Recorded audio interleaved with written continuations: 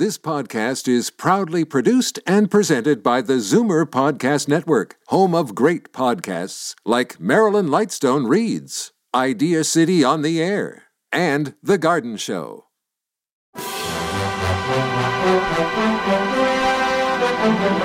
It's Zoomer Radio's Theater of the Mind with Frank Proctor. Open your mind as we fill your head with amazing thrills, chills, and laughs. Theater of the Mind. The best love programs from radio's golden age. Only on Zoomer Radio.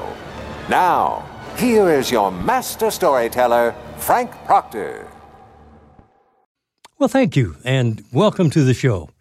I'd mentioned in last night's intro to the show that back in the golden age of radio, there was a glut of detectives all holding the banner high that reads, the best detective, the most resourceful, and on the superlatives went. Who shall we gush about tonight?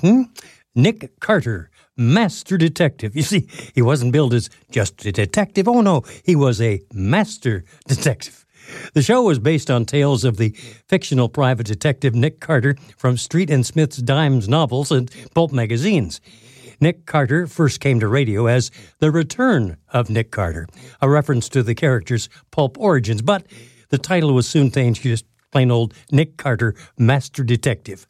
A veteran radio dramatist, Farron Fraser, wrote many of the scripts, and with Lon Clark in the title role, we hear the episode Corpse in the Cab.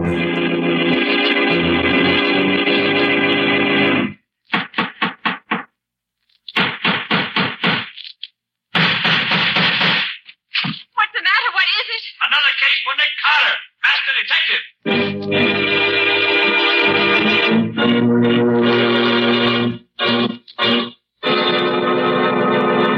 Yes, it's another case for that most famous of all manhunters, the detective whose ability at solving crime is unequaled in the case of detective fiction.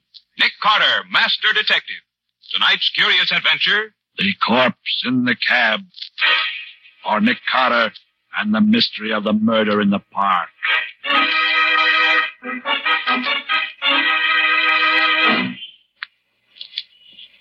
Taxi? Taxi? Mr. Ramsey, you are very kind indeed to take such an interest in this problem. My dear fellow, I consider it my civic duty. Taxi! Here's a cab now. Yes. Okay, gents, make it snappy. We're blocking traffic. All right. You get in first. My party, you know, my party. Thank you. Where to, gents? I guess the quickest way to get there is through the park. Yes, drive through the park. I'll tell you where to turn. Okay. I believe it is on West 54th Street. And there's a flag out there. Excuse me, driver. Yeah? Do you mind if I shut this glass partition between us? Go right ahead, boss. You're paying the fare. Here, let me do it for you.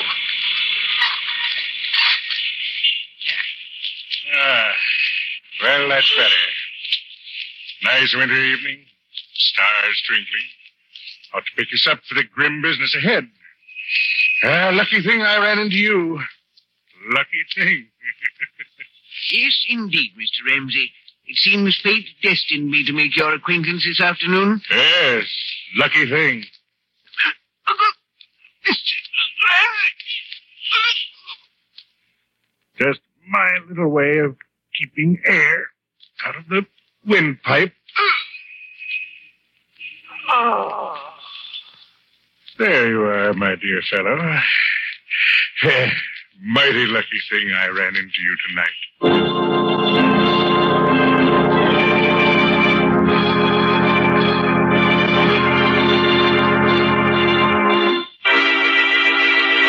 You gotta help me, Nick. You gotta. They'll slap me and stir. Now, take it easy, Shorty. Take it easy. And tell me again exactly what happened. Like I said, two guys hail my cab. One of them says to drive through the park. He'll tell me where to turn out. And when you get out of the park? The one guy opens the petition again and says to pull up. He's getting out. He tells me to drive the other guy to the precinct police station. And, Nick, if I hadn't looked around when I came to the intersection and seen what I seen, I'd have driven right up to the bull house with a dead body in my cab. Me, Shorty Bentano.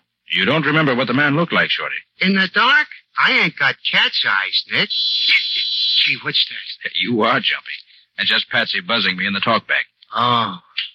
Nick, in the inimitable words of Mr. Winchell, my stomach and my backbone are now a twosome.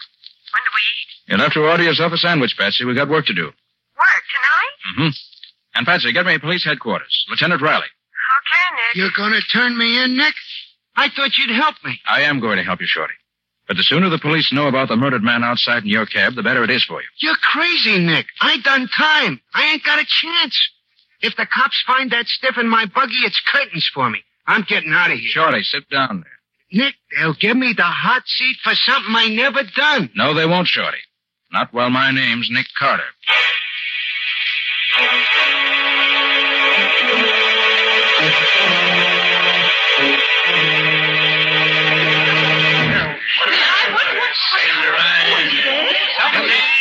Stand back. Just a little accident, that's all. Get back on the sidewalk, buddy. Nobody gets through here. It beats all, Nick. Not one bit of identification on this body. No bullet trace, no knife, no nothing. What did you want the murderer to do, Riley? Leave his calling card? I'm always getting stuck with one of these dud cases. It takes months to solve them. We don't even know who the stiff is. Now, Riley, flash your light inside here again. Sure. Here. You see something? I'm just looking. You see, his pockets are turned inside out. The motive was robbery, all right. No, Riley, I don't think so. Huh? Doesn't look prosperous enough to rob. Nick, you're always looking for what's not there. That might mean something, too. Now, Riley, evidently the murderer didn't care to have his victim's identity uncovered too soon. Say, what are you looking at his hands for, Nick? Riley, have your laboratory analyze this white powder under the nail of his right index finger. Well, say, there is something under his fingernail. Yes. I have an idea. You'll find it's chalk. Chalk? Well, sure, you're a smart one, Nick. Yeah, with these lily white hands, hey, this guy was a pool player, a professional maybe, huh? Maybe, but don't bank on it. Now, Riley, about Shorty. I'm holding him, Nick. Never fear about that. Now, look, Riley, he's a favorite of me. Don't pull him in yet. Oh, great jumping banshees, Nick. I've got to. Listen, Riley, he had nothing to do with this murder. If he were a party to it, he'd have dumped the body out somewhere, wouldn't he? Well... Certainly he would. Shorty's been on the right side of the fence ever since he got out of the big house. And he's given me a hand on cases from time to time. I know. You owe him a favor, and I owe you a barrel of them. Well, that's about it. Well, okay. I'll shut my eyes for 24 hours. No longer, though, mind you. Thanks, Riley. Nick, where are you going? To find the murderer.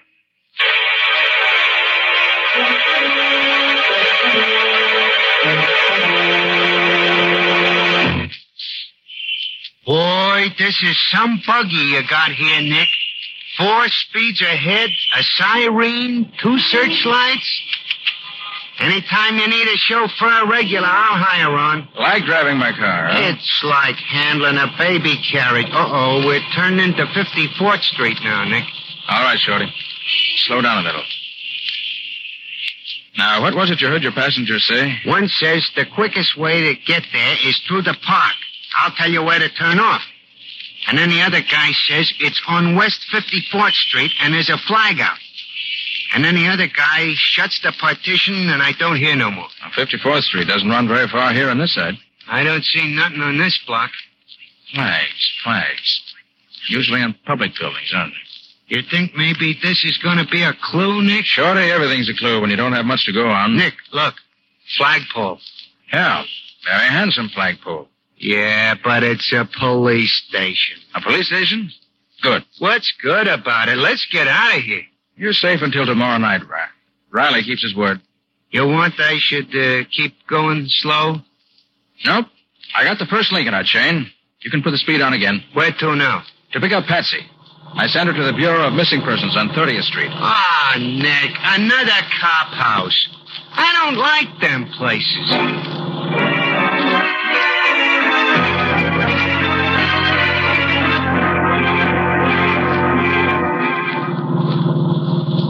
George Day, 2345 Elmhurst Drive, occupation truck driver. When last seen was wearing gray coveralls. No, he's not the one. Gee, Nick, the guy ain't been missing long enough for anybody to get excited about it.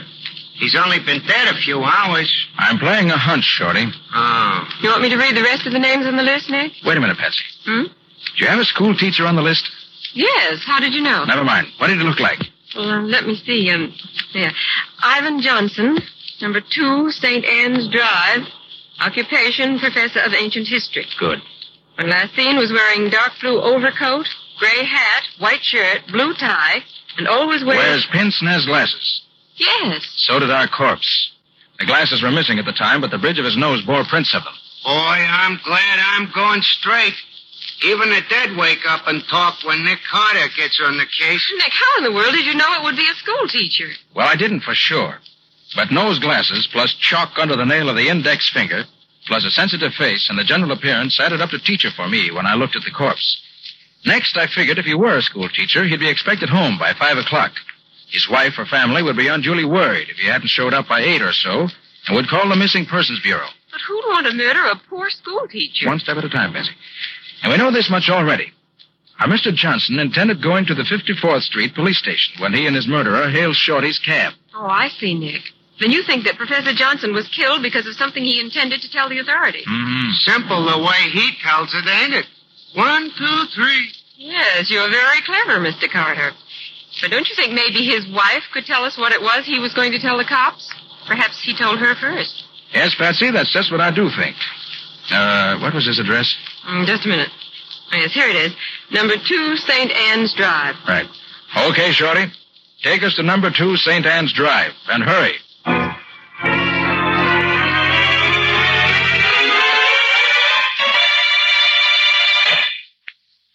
Mrs. Johnson, I'm Nick Carter.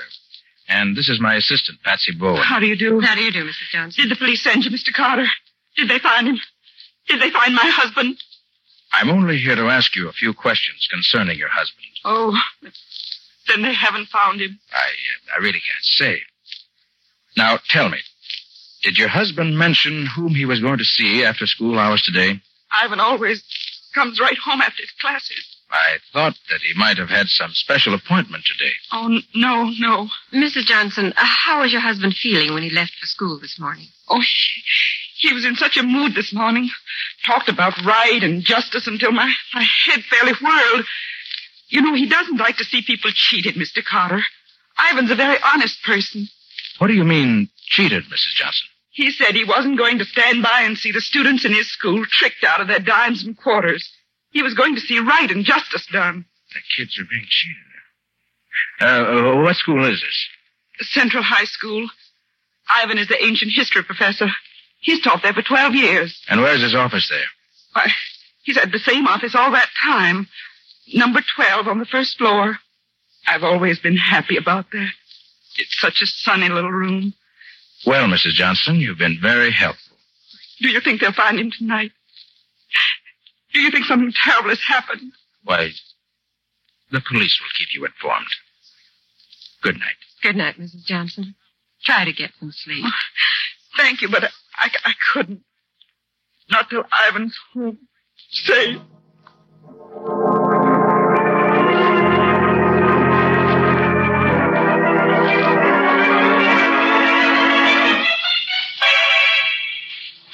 Nick, I thought you were going to the school where Professor Johnson taught. That's not over here in the West Side Business District. Glad to see you on your toes, Patsy, and working in all 4 cylinders. Nose to the grindstone, shoulder to the wheel, and all that. I'm proud of you. All right. But what are we doing over here? In just a moment, you'll see for yourself. This is the place, Nick. Right, Shorty. All right, come on, Patsy. Want me to go with you, Nick? No, you stay here and keep your eyes open. Okay, and good luck. Come on, Patsy. We still got a lot to do if we want to keep Shorty out of Lieutenant Riley's foul clutches. I'm glad they didn't lock the front door in this office building tonight. Hey, that's funny. There's no night watchman here. There usually is. Well, Patsy, never look a gift horse in the teeth. No watchman, no trouble. Hey, it's spooky in here. There's one little light in this whole foyer. Wish we'd brought Shorty in with us. He'll do us more good, keeping watch outside. You really think this is where Ivan Johnson was this afternoon? We know Shorty picked him up in front of this building. And this is the only office building in this block. All the rest are warehouses. It's pretty deserted, if you ask me. Mm-hmm. And the elevators, of course, have stopped for the night. And this is a 10-story building. Well, Nick, maybe if we look at the directory board, we'll be able to figure out what office Professor Johnson might have visited. That's what I'm hoping. Now, let's see.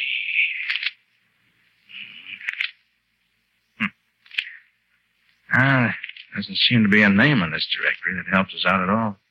There isn't, is there? Oh, Nick, what'll we do? Doesn't take much brain work to figure that one. Maybe we can tell if we have a look at the doors of the offices in this building. So, we'll just have to go from office to office. Now, come on. Let's start climbing.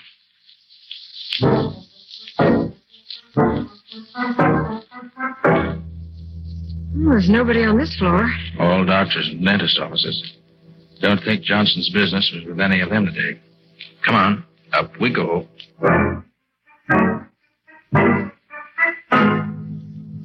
See anything on this floor, Nick? No. Nobody or nothing to interest a school teacher.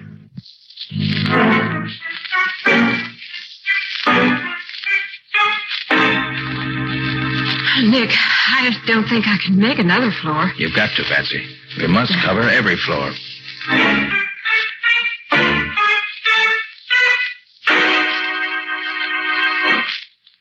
Well, this is the top. Yeah. And we don't know any more than we did before. Nick, this place is as empty as a number 2 ration book. We might as well... What is it? Thought I heard something. Nick, there's someone in that office. Yeah. And yet the lights are out. The name on the door says Gerald Ramsey, promotion counselor. Let's pay him a visit. Stay behind me now, to the left of my flash. All right. And who is flashing that pretty light at my office at this time of night? Mr. Ramsey? That's my name. And yours? Nick Carter. Surely you don't mean that you're Nick Carter, the great detective. That's who he is, Mr. Ramsey. Sorry to bother you, Mr. Ramsey, but my assistant and I were just having a look around this building. Oh, well, too bad the fuse is blown out of my office here. Or you could have a good look. Who are you after?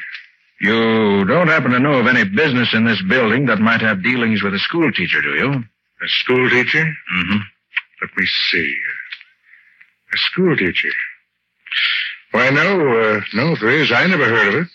But then there's such a lot I never heard of. Uh-oh. Oh, you knocked over that whole stack of packages. Oh, I'm so sorry, Mr. Ramsey. I dropped my handkerchief and I was leaning over to pick it up. Anything breakable in them? Oh, no. It's quite all right. Oh, thank goodness for that. Yes, just some things a friend of mine left here until he came back. Just leave them there. I'll take care of them. No, at least let me pick them up. No. Never mind. Just leave them there. They won't mind staying where they are for a while, I'm sure. Well, all right, if you say so. Yes, I do. So you can just run along and continue your search for whatever it was you were looking for. Good evening. Good evening. Now, Patsy, if you're okay, we better be on our way. Sorry we disturbed your reverie, Mr. Ramsey. Reverie? That's good. Really? He was an odd specimen. You think he knows anything, Nick? Well, if he does, he isn't talking. Come on. Oh, gosh, Nick, all that climbing up and downstairs just for nothing. I'm worn out. Maybe it wasn't all for nothing, Patsy. You mean you found a clue somewhere here? I don't mean anything. Yet. Oh, but Nick. I hope you could still walk well enough to get down the 10 flights of stairs ahead of us, Patsy. I don't feel quite like carrying you just now. I guess I can make it under my own power. Where to now? Central High School. Time's a-wasting.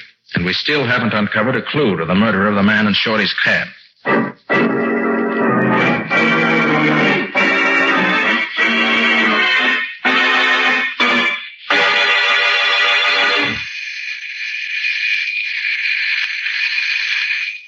Gosh, Nick, what do you expect to find in a schoolhouse at this time of night? Clues to Johnson's murder, I hope.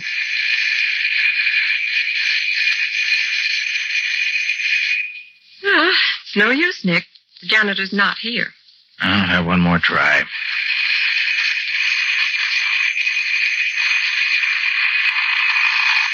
That racket should wake up the ghost of Hamlet. No answer. So? So Nick Carter's trusty pick lock will do the trick. Mm-hmm.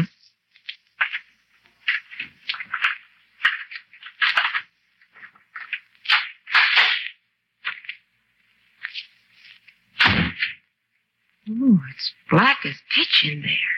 Stay right beside me. Seems to me I heard that one before tonight. And look, Nick. I barked my shins in the dark in that character's office. And so if you don't mind, this time I'd like to see where I'm going. Okay, Patsy. I'll use my flash and keep it down low. Shin height. No, that's better. Now, come on. Better hurry, or our friend Shorty's going to be sitting in the clink with a murder rap pinned on him. Okay. She said his office was on the first floor, didn't she? Yes, number 12. All bright and sunny. Here we are, Nick, number 12. I wish it were bright and sunny in here now. This time we'll just dispense with the formalities of announcing ourselves. The door's open, Nick. Yes. So it is. Come on. Snap on the light, Patsy. Switch is right behind you. Okay. Hey. Well, looks like somebody else has given Mr. Johnson's room a going-over. I'm afraid we got here too late. Papers all over the floor, window wide open. What do you suppose they were looking for? Same thing we are, Patsy. Clues. Except for a different reason. You think it was the murderer? Could be. What are you reading, Nick? This poster on the wall here. Oh. $1 buys a destroyer, high school students. Subscribe just $1 to the High School Victory League and help buy a destroyer. That's the second time tonight I've seen something like that. Oh, where's my hanky? Need any help? No, I've got one right here in my pocket. There. Hey, wait a minute. Why'd you get this? What? The sticker that came out of your pocket with a handkerchief. Well, I don't know, Nick. Why? Why? It's got the same legend stamped on it that poster has. Victory League. Well, so it has. Did you buy this sticker? No, I buy my destroyers by buying war bonds. Well, think, Patsy. Why did you get it? It was in your pocket with your handkerchief. Well, I don't know, Nick. I never put anything in this little pocket except my handkerchief. I can swear to this sticker without...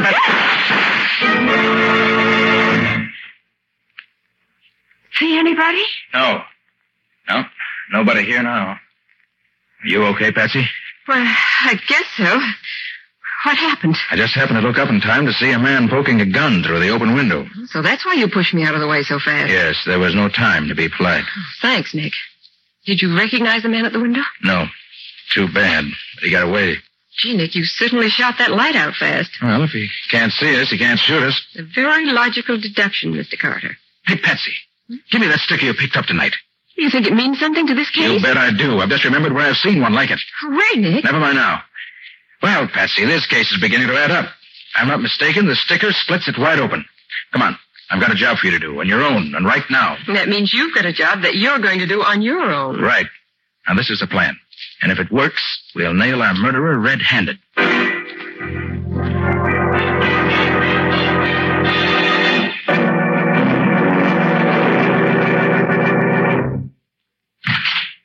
Boss, you in here? My dear fellow, you know I'm in here. Did you get the fuse fixed? Yeah. While I was fixing it, I got something else, too. Come on in, you. Here, snap on the light and see what I picked up snooping around down the basement of this building. See? Nick Carter. Well. Mr. Carter, back again. Still looking for the same thing? No, I found what I was looking for. Oh, good. Good. It's very fine.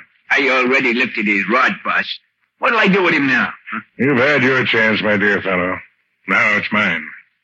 You know, I have a general impression you men don't like me very well. Oh, sure, Mr. Carter. We love you. But we'll love you a lot better when you don't talk no more. Put very bluntly, Mr. Carter, but that is the idea. Now, Mr. Ramsey, just what do you think I could say that would harm you? Now, don't let him fool you, boss. When I was hiding in the bushes outside the window back there at the schoolhouse, I heard him tell the dame the case was wide open. Shut up, Lefty. Oh, so it was you who took those shots at us through the window? Yeah, and you ain't gonna do nothing about it. Yeah, you was pretty smart, though, figuring out it was Mr. Ramsey what rubbed out the school teacher. You are a complete idiot. Stop that fool tongue of yours. Ah, what's the diff, boss? He ain't gonna live to tell it. True. That's true. Yeah, since you know so much already, we have only one recourse, Mr. Carter. Give me the gun, Lefty. Yeah, boss. This one's on me. Just a minute, Ramsey. As long as I'm not going to live to tell it, Maybe you'll confirm a deduction I made. Certainly, my dear fellow. The condemned man is always granted one last request. Speak up. This high school victory league's a phony, isn't it? You're playing on the patriotism of school kids to get them to donate their money to build destroyers and planes, but the money never gets any further than your own pocket. Isn't that it? Oh, yes, Mr. Carter. Since you put it bluntly that way, I am forced to admit that you're entirely correct. But may I ask what it was that led you to believe that I was behind the league? Yes. When I was at Professor Johnson's office, I saw a poster on the wall advertising your dirty league. Oh, please, Mr. Carter. I mean just that. Swindling high school students out of their few dollars in the name of a patriotism that you never knew the meaning of is about the lowest form of stealing that I know of. Oh, just let me take a poke at him, will you? No. We can afford to be good-natured. Mr. Carter hasn't much time left, you know. You go on, Mr. Carter. As I said, I saw the poster on the wall advertising your dirty racket. And then Patsy found one of your stickers in her handkerchief where she'd picked it up off your floor. I recall then seeing that each of the packages she knocked over in here had a sample sticker pasted on it. It was easy enough then to put two and two together and get the required 4. It's too bad that your undoubted excellence in mathematics can't save you. And all because one little school teacher suspected his kids were being cheated. Poor Professor Johnson. It is too bad for him that I found him wandering around this building, looking for the offices of the high school victory league. He told me he suspected it was a phony outfit, and he was going to see right and justice done. I offered to take him right to the police station, and I did. Although I wasn't with him when he got there. Very funny. Yes. Hurry up, boss. We got work to do. Yes. Well, Mr. Carter, this is it.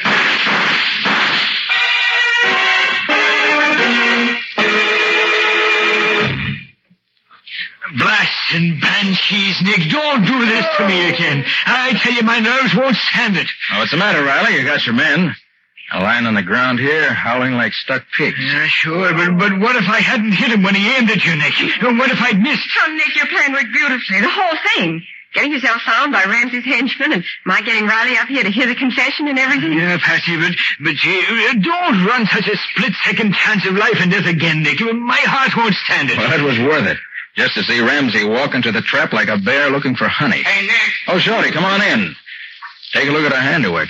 Gee, so that's the bum who tried to frame me to the hot seat. He'll be getting it himself before long, thanks to Nick Carter. Riley, I want to tell you something. Of all the criminals I've tracked down, catching Ramsey gave me the most pleasure. A fella like that, trading on the patriotism of school kids, is about the lowest rat in the world. Why, bad as the Nazis are, a guy like this is worse. You're right, Nick. You said it, Nick. Well, Riley, you've got all the evidence you need. Mm-hmm. The package of posters in the next room, the package of stickers here, and the confession. Right, Nick. We can take over from here. Thanks. Okay, Riley. So long. So long, Nick. So long, Patsy. So long, Lieutenant. Well, Patsy, come on. Chin up. Carry on and all that sort of thing. It's not my chin that's worrying me, Nick. It's having to walk down those 10 flights of stairs again. That'll be the 4th trip tonight. Why, Patsy. And at your age, too. Look, Nick, can't we just sit here on the top step for the next 6 hours? You think you'd be rested enough then to walk down the 10 flights? I think that by then the elevators will be running again. And what a wonderful invention the elevator is.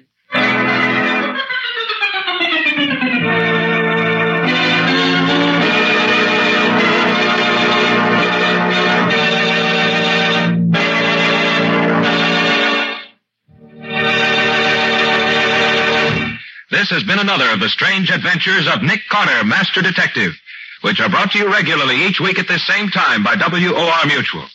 Now, tell us a little about next week's story, Nick.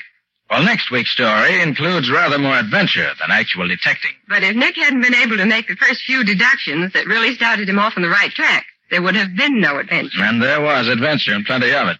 I came nearer to meeting my match when I met Dr. Donaldson than at any other time in my career. This Dr. Donaldson was a specialist in secret and dangerous poisons, and he tried one of them out on Nick. But in the end, I managed to get the better of him and solve a mystery that had the police completely stopped. We call it the empty coffin because it was an empty coffin that gave us the first clue.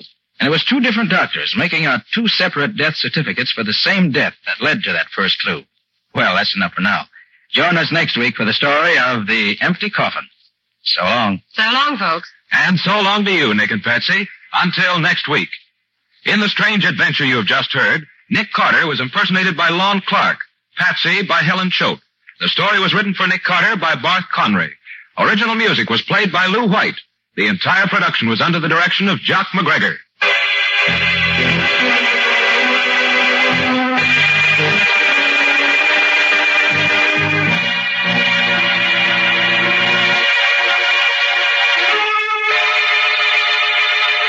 Next week at this same time, listen to another curious experience of Nick Carter entitled The Empty Coffin, or Nick Carter and the Mystery of the Doctor's Poison.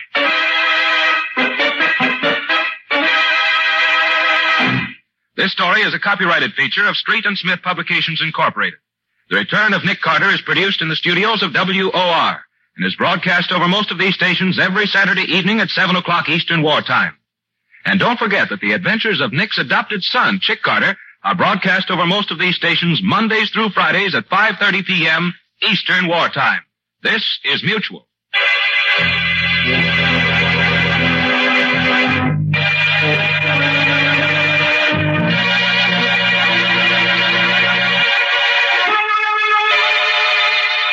Stay tuned for Harold Perry as the Great Gildersleeve, next on Theater of the Mind.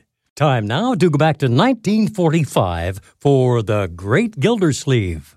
Kraft presents The Great Gildersleeve.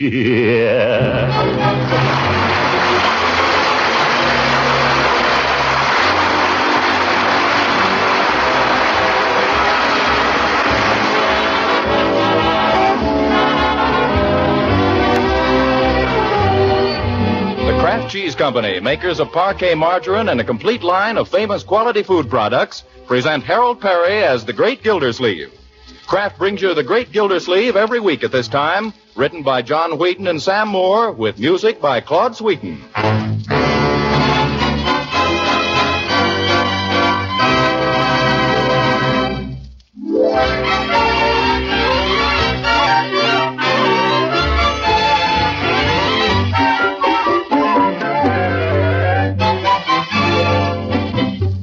And now, let's see how things are going with the Great Gildersleeve.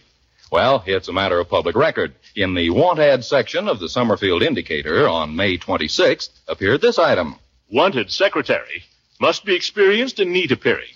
Able to take dictation, do typing, filing, bookkeeping. Bring references. Supply water department between 9 and 10 a.m. From the Summerfield Indicator of May 30th. Wanted secretary at water department. No experience necessary. From the Summerfield Indicator of May 31st. Girl wanted at water department, $25 a week in car fare. From the Summerfield Indicator of June 1st. Girls make big money this easy way. Personal assistant to important executive in essential industry. Big future, generous salary, Saturdays off, 2 hours for lunch, vacation with pay. Apply now and get in on the water department picnic, June 16th. Prizes for all. Don't miss it. Throckmorton P. Gildersleeve, Summerfield 2371. Phone day or night.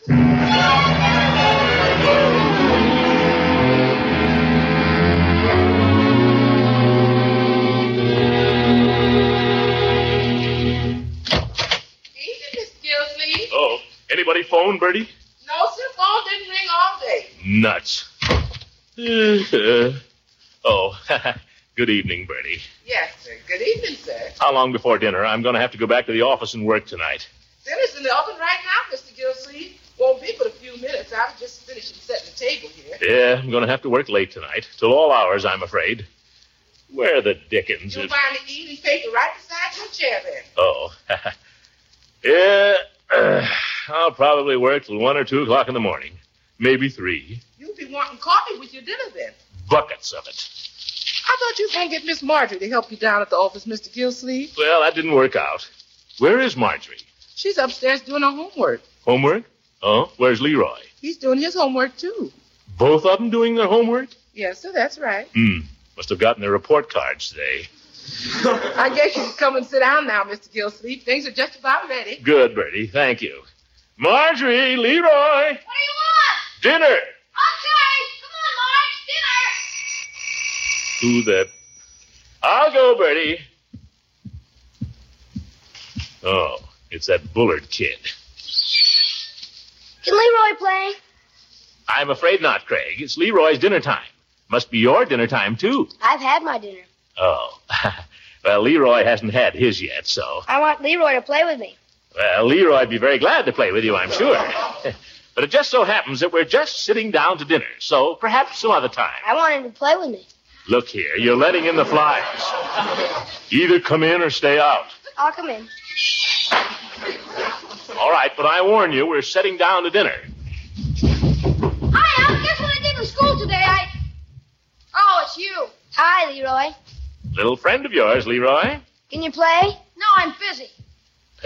Leroy, come here a minute, my boy. See if you can find a way to get him to go home, will you? Go home.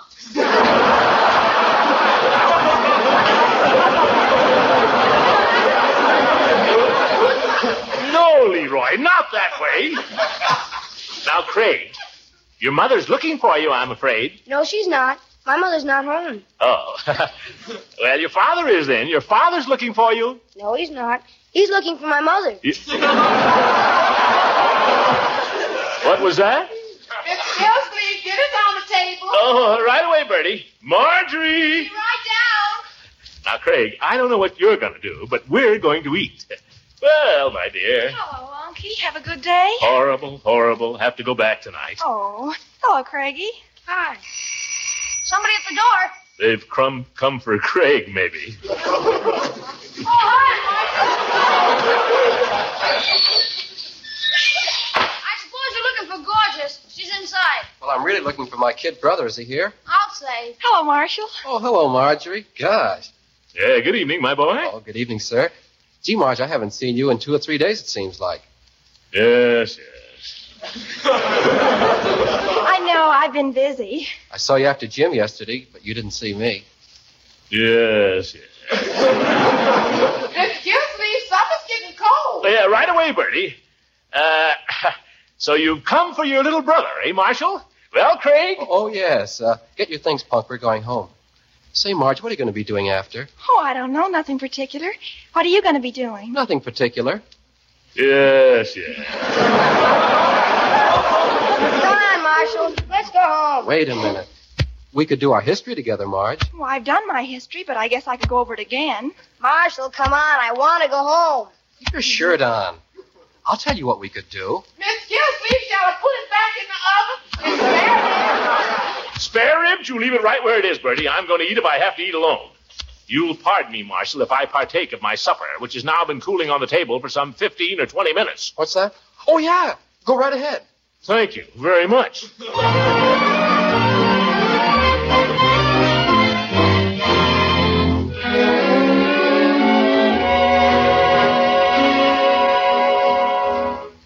Bertie, so help me, those are the finest spare ribs I ever set tooth to. Well, I'm glad you enjoyed them. They're kind of hard to get these days. You know, Bertie, what you ought to do? You ought to open up a little place, a little restaurant, where you could serve nothing but spare ribs and coffee. You'd make a fortune. Oh, go on. I mean it. Wouldn't she, Leroy? Uh-huh. Here, you better let me bring you a finger bowl, Mr. Gilsleeve. You better bring Leroy a tub. I hate spare ribs. It's so hard to get any meat. Well, if you weren't afraid to pick them up in your fingers. But they're so greasy. It's the only way to eat them, my dear. Miss Priss, look at me. I'm not afraid. You don't have to rub it in your hair. Now, children, there's something I want to speak to you about, both of you. Doorbell. And that's it. No more of your friends calling at mealtime. Do you understand? No more. Leroy, sit still. There's somebody at the door. Bertie is quite capable of answering it. Bertie? I'm coming. If that's a friend of Leroy's, Bertie, just tell him to go away. Yes, sir? I'll not have our meals made as shambles by these constant interruptions. Your friends haven't manners enough not to call at dinner time, yes, Bertie? It's for you, Mr. Gilsleeve, Miss Ransom.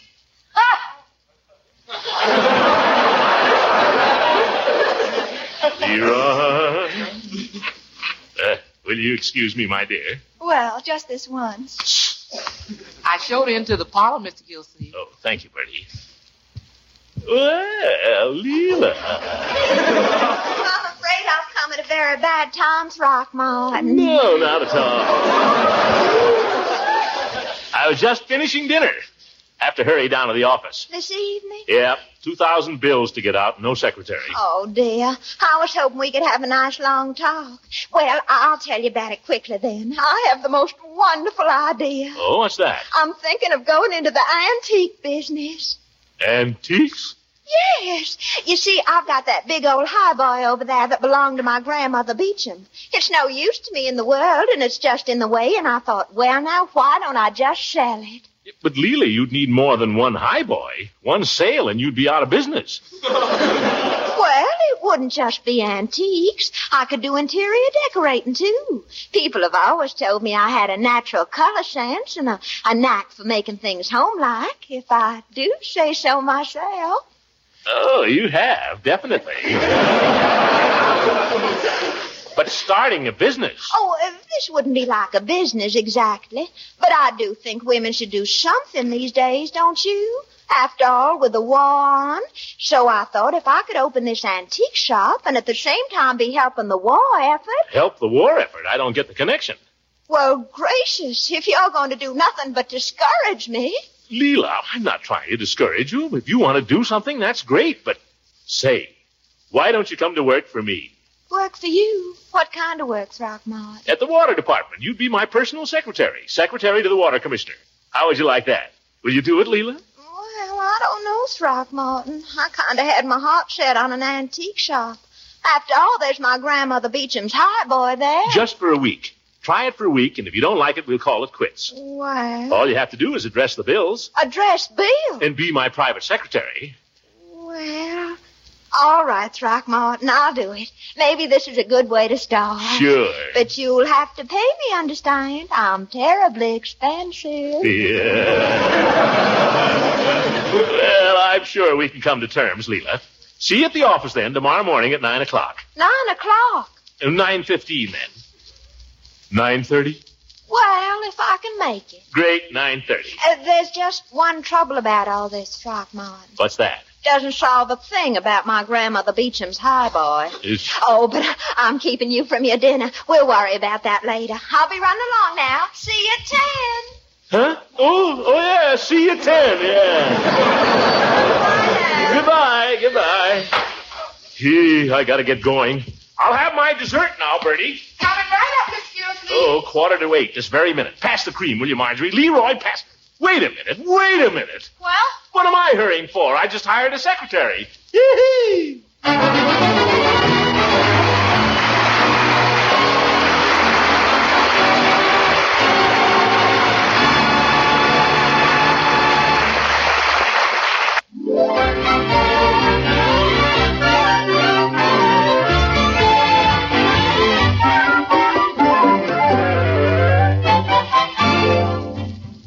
Now, let's get back to the great Gildersleeve, who, having engaged a secretary, feels like a real executive for the first time in a week.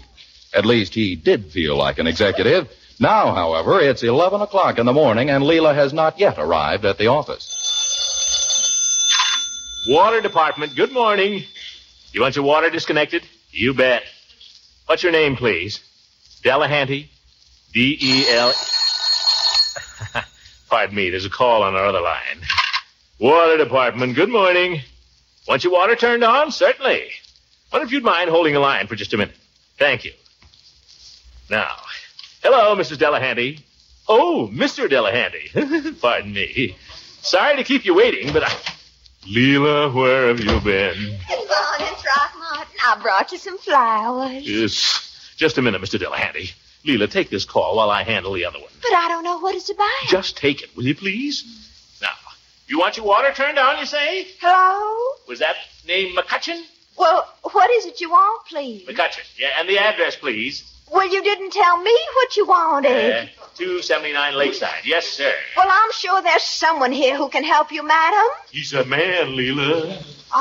You bet, Mr. McCutcheon. We'll have somebody over there this afternoon. Yes, sir. Just a minute. I think Mr. Gildersleeve may be able to help you if you...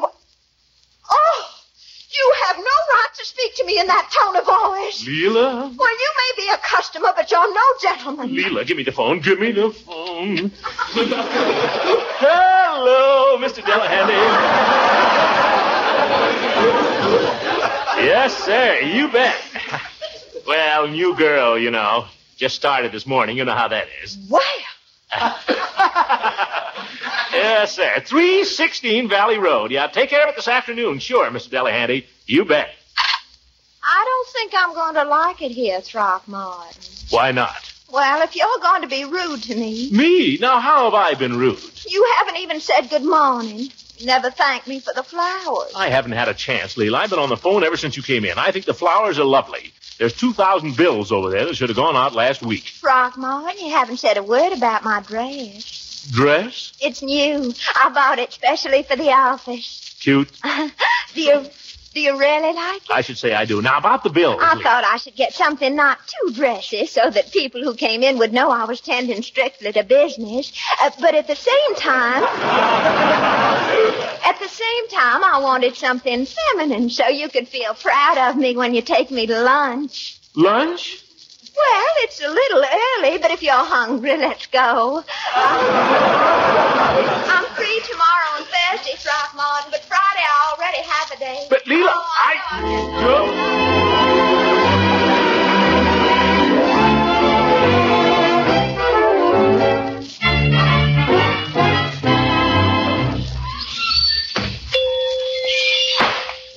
hello, Peavy. Well, Mr. Gildersleeve. Quite a stranger. What can I do for you this fine day? Just a sandwich and a glass of milk, please. Yes, sir. Seeing it's Friday, how about a nice tuna sandwich? What else have you got? That's all. All right, tuna. And a glass of milk. You haven't been ill, have you, Mr. Gildersleeve? Ill? No. Here's your sandwich. And your milk. I guess it's just that you haven't been in for several days. Well, I've been lunching at the Summerfield Grill. Noisy place. Yes, it is a little noisy. That businessman's blue plate they put up is a fairly nutritious meal. Runs into money, though, at 40 cents a day. Well, I've been going a la carte, Peavy. You don't say. Yeah, a la carte for two. Lady, I take it. Well, my secretary. Yes, she's a lady. That's what I say. But this is purely a business arrangement, Peavy. Oh, naturally. Well, it is. It just happens that, well, I've engaged Mrs. Ransom as my secretary for the time being. Oh. I didn't realize Mrs. Ransom had secretarial training. She hasn't. No shorthand? No. Probably operates a typewriter, though. No, she doesn't operate a typewriter. Understand bookkeeping? No! But nevertheless and notwithstanding, it's purely a business arrangement. That's what I say. Aren't you going to finish your sandwich, Mr. Gildersleeve? No, I'm going to the Summerfield Grill for the businessman's blue plate. It's the only place in town where a man can eat in peace and quiet. Well, now, Don't say it! Ye gods, TV! Fat man shouldn't get excited like that. Oh, well, it's his blood pressure.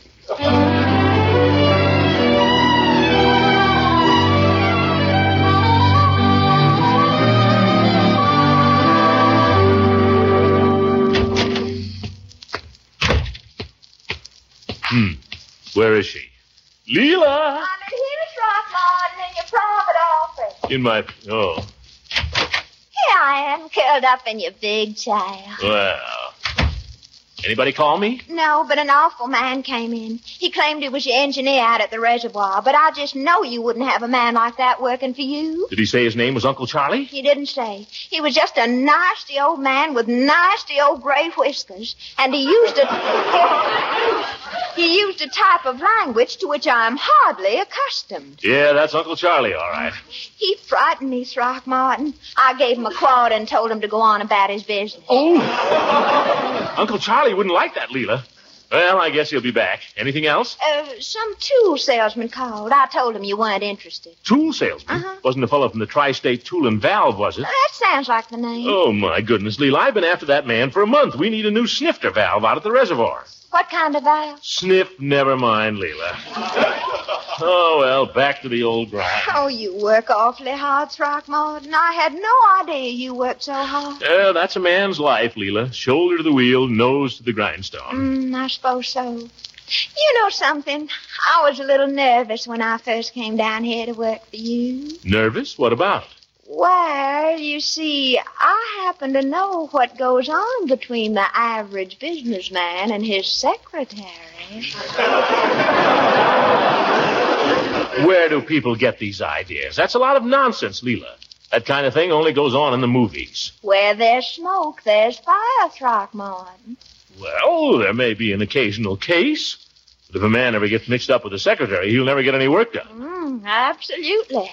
Anyhow, I decided I'd just let you know right off at the start that as far as I'm concerned, our relations will be strictly business. Okay. Well, I guess I better call the Tri-State Tool people. Oh, you really should relax for a few minutes after lunch, Throckmorton. You drive yourself too hard, you poor boy. Yeah, but I gotta get after that snifter valve, Leela. Oh, I'll call the man for you. I like doing things for you. Well, I wish you'd finish up those bills. After all, that's the main reason I got you in here. Oh, but look at all the other ways I'm being useful. I sharpened all your pencils this morning. Did you notice? Where are my pencils, Leela? I couldn't find them. Oh, I'll put them right here in your desk drawer. Oh, that's funny. I don't see them. I must have left them out there by the pencil sharpener. Oh, great. Well, thanks anyway. I think I'm going to like being your secretary, Throckmorton. Well, that's good. I've always been afraid to work before because I was just sure some man would try to take advantage of a business relationship. Well, nothing to be afraid of. Probably isn't one businessman in Summerfield to do a thing like that. Well, I happen to know that's not true. You know that office building across the street from Dr. Peck, the dentist? Yeah? What about it? Well, the last time I went to Dr. Peck, there was some man kissing his secretary in the office across the way. Wonder who has that office. I don't know, but I got so interested I forgot to ask for Novocaine.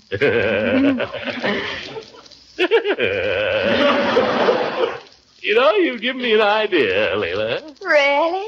What? I think I'll take advantage of our business relationship. Throckmorton, don't you dare. Oh, just one little kiss. What harm can be done? Now, don't you come near me, you hear? Come on now, Leila. Oh, come here, you little bitch. Now I've got you.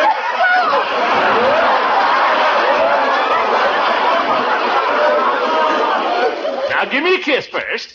Well, that's the way it is, huh? I might have noticed. Charlie, what's the idea of walking in here without knocking? Knocking? I heard the Dad Buster's rumpus going on in here, and I thought maybe somebody was robbing the place. Oh, how humiliating. Yeah, don't worry, Leila. Charlie won't say anything about this. Throckmorton, you're disgusting. What's that, sister? I'm not your sister. If you'll excuse me, Mr. Gildersleeve, I shall continue with my regular duties. Confound it, Charlie. You ought to have more brains than to come busting in here like that. I thought you'd reached the age of sense, Commissioner. I have not. Who the dickens is that woman, anyway? She happens to be my secretary, Charlie. Your secretary? Well, I thought the last one was bad, but this one takes the cake. Did she tell you that I was in to see you a while ago? She said something about it, yes. She treated me as if I was some kind of a dad-busted bum. And that ain't all. Al Kingman just called me from the Tri-State Tool and Valve. Said she threw him out on his piazza, too. Well, that's not true. She just kind of postponed Al.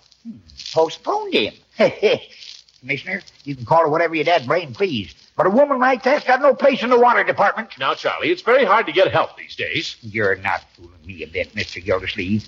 If I hadn't happened to walk in, catch you red-handed, that'd be different. But, Charlie... You just get rid of this overaged blonde and hire a woman that can tend to business. Shh, you're talking a little loud, Charlie. Yeah, you'd better get another girl. But I don't know where to find anybody else. Then I'll ask you one more question. Do you know where to find another engineer? Well, I could probably... Charlie, you wouldn't be... The heck I wouldn't. You think it over, Commissioner. It's either me or... It's her.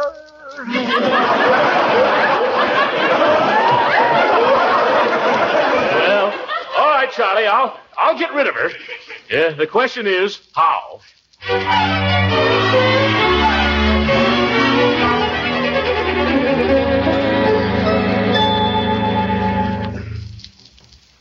How to do it.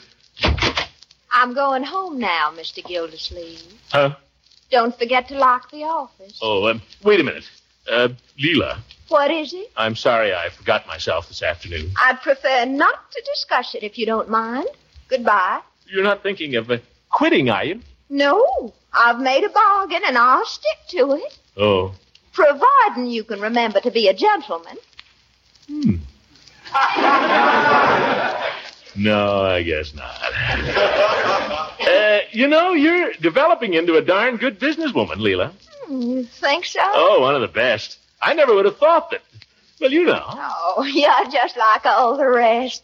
You think just because a woman is attractive, she can't possibly have any brains or executive ability. Well, I was wrong. In fact, I was so wrong, I think maybe I'm being a little selfish in keeping you just as a secretary. It seems awfully sudden for promotion, Throckmorton, but if you have confidence in... No, it isn't exactly that, Leela, but I've been thinking about that antique business you mentioned the other day. I think you could make a go of that, Leela. Oh, I'm sure I could. So why don't you try it? Perhaps I will someday. Oh, not someday. Now. Strike now while the iron is hot. Open up a business. Make yourself some real money. Get a few more pieces of furniture into your house, Leela, and stuff you can sell, of course. Then have a grand opening. Send out engraved invitations. Hire a caterer and some music. That's it. But you got to get organized now, Leela. Time is of the essence. I'll do it. Of course, there's one problem. What? That grand opening and all might cost quite a bit of money. Oh, $75 or $80 will take care of the whole thing. Would it? Sure. Oh, Throckmorton, you're so smart. You just know everything. Well, pretty near, anyway. I'll bet you can even think of a way for me to raise that $75, can't you? Yeah, I'll bet I can, Leela. Oh, how do I get into these things?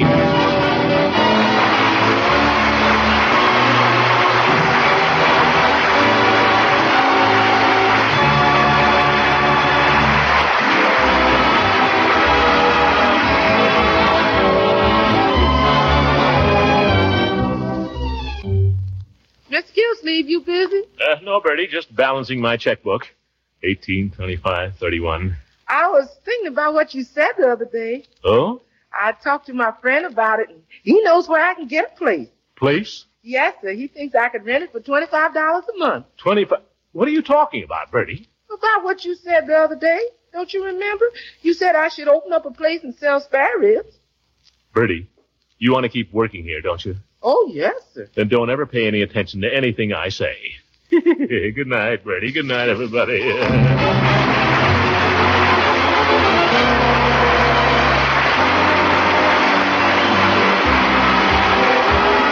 Music on this program was directed by Claude Sweet. This is Vern Smith speaking for the Kraft Cheese Company, makers of parquet margarine and a complete line of famous quality food products. Kraft invites you to listen in again next week for the further adventures of the Great Gildersleeve.